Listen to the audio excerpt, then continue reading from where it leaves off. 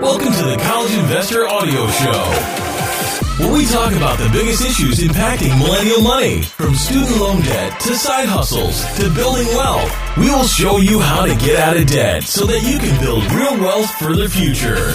Here's a term you may have heard and wondered, what is that? Capitalized interest. What is it?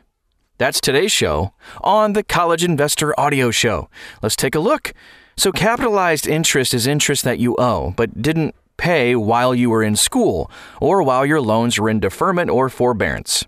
When it comes time to pay back your student loans, the unpaid interest is added to the total principal amount of your loan, which increases the amount you have to pay. Thanks. It is critical to understand how capitalized interest works so that you can manage your student loans effectively. What is capitalized interest? Okay, so when you take out a student loan, you have to pay interest. Interest is the cost of borrowing money. With both federal and private student loans, interest begins accruing immediately, even before you start making payments on your loans. Maybe you didn't realize that. So interest doesn't go away because you aren't making payments. Instead, the interest you owe adds up over time. Yay! Student loan lenders typically track your loan balance and any unpaid interest you owe. When your loan changes statuses, for example, when you start repaying the loan, all that unpaid interest capitalizes. That means the unpaid interest goes to zero and your loan balance goes up by the amount of unpaid interest you owe. As a borrower, you officially become responsible for paying off the amount you borrowed, plus the unpaid interest charges. Capitalized interest causes student loan balances to grow. As a result, it is the reason that student loan balances can grow over time. So consider, a college freshman, for example, who borrows $10,000 in unsubsidized direct loans. At an interest rate of 5%, interest on the loan accrues at a rate of $500 per year. 4 years later, when the new graduate begins repaying, they will owe $10,000 plus $5,000 a year in capitalized interest. Cha-ching! That means they owe $12,000 instead of the original $10,000 borrowed. How do I get into this student loan racket?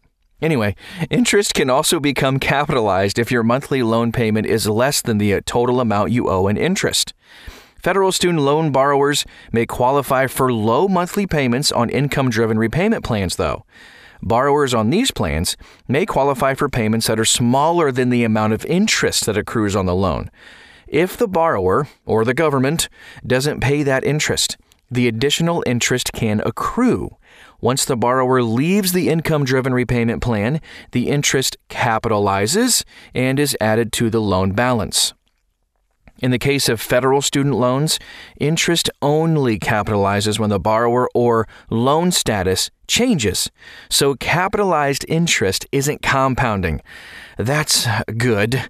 So by contrast, interest on most private student loans will capitalize monthly. That means private loan borrowers are likely to face compounding capitalized interest, meaning their loan balance grows at an exponential rate. Please keep that in mind. Does interest always add up when I'm not making payments? You might be asking. I heard you. If you have private student loans, you can be fairly certain that interest is accruing and will capitalize when you enter repayment. Federal loans are a little bit more complicated than that. When you take out a federal student loan, interest will accrue on that loan. However, the government pays the interest on subsidized loans while you're in school or if you're in a period of loan deferment. The interest on unsubsidized loans will be capitalized. The subsidized versus unsubsidized distinction also comes into play if you're on an income-driven repayment plan and your monthly payment is less than the amount accruing on your loans. So if you're on something like Repay, Pay, or IBR plans, the government will pay part or all of the interest that accrues on the loans for up to 3 years. After those 3 years, interest will continue to accrue, and it will be capitalized when your loan status changes. If you want to find out more about this on how the Department of Education deals with accruing interest, you can read an article we have posted right now at thecollegeinvestor.com. So you also want to ask the question, when does interest capitalize on student loans? We kind of touched on it a little bit, but one of the interesting features of student loans is that the interest only capitalizes when a borrower or the loan changes statuses. Otherwise, the interest continues to accrue in the background without capitalizing. Deferment or forbearance ends. You leave repay, pay, or IBR repayment plans. You fail to verify your income or family status for income-driven repayment plans. You consolidate your loans when your income grows, so you really no longer qualify for income-driven repayment plans anymore, or your loan moves out of default into repayment. And those are all of the times that interest capitalizes on your student loan.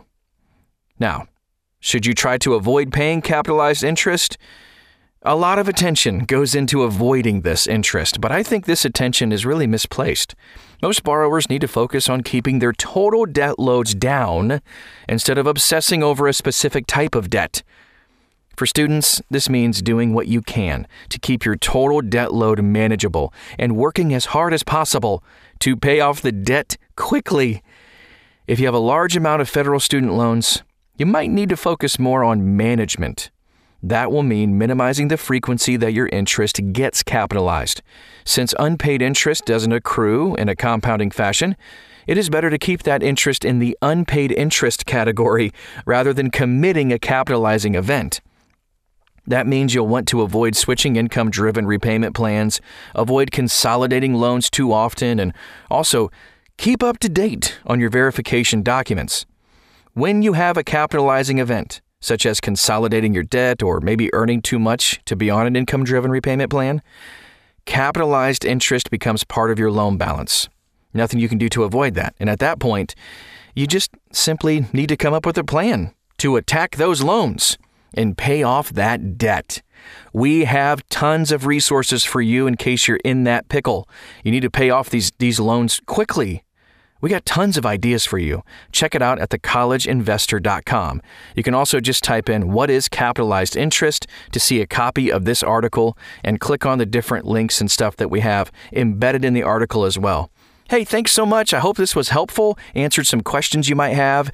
If you have a friend who could use this knowledge, go ahead and share this with them too.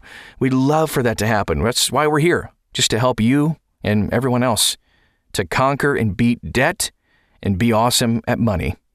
You're awesome. Last thing I'm going to say. We'll talk to you again very soon. Thanks for stopping by.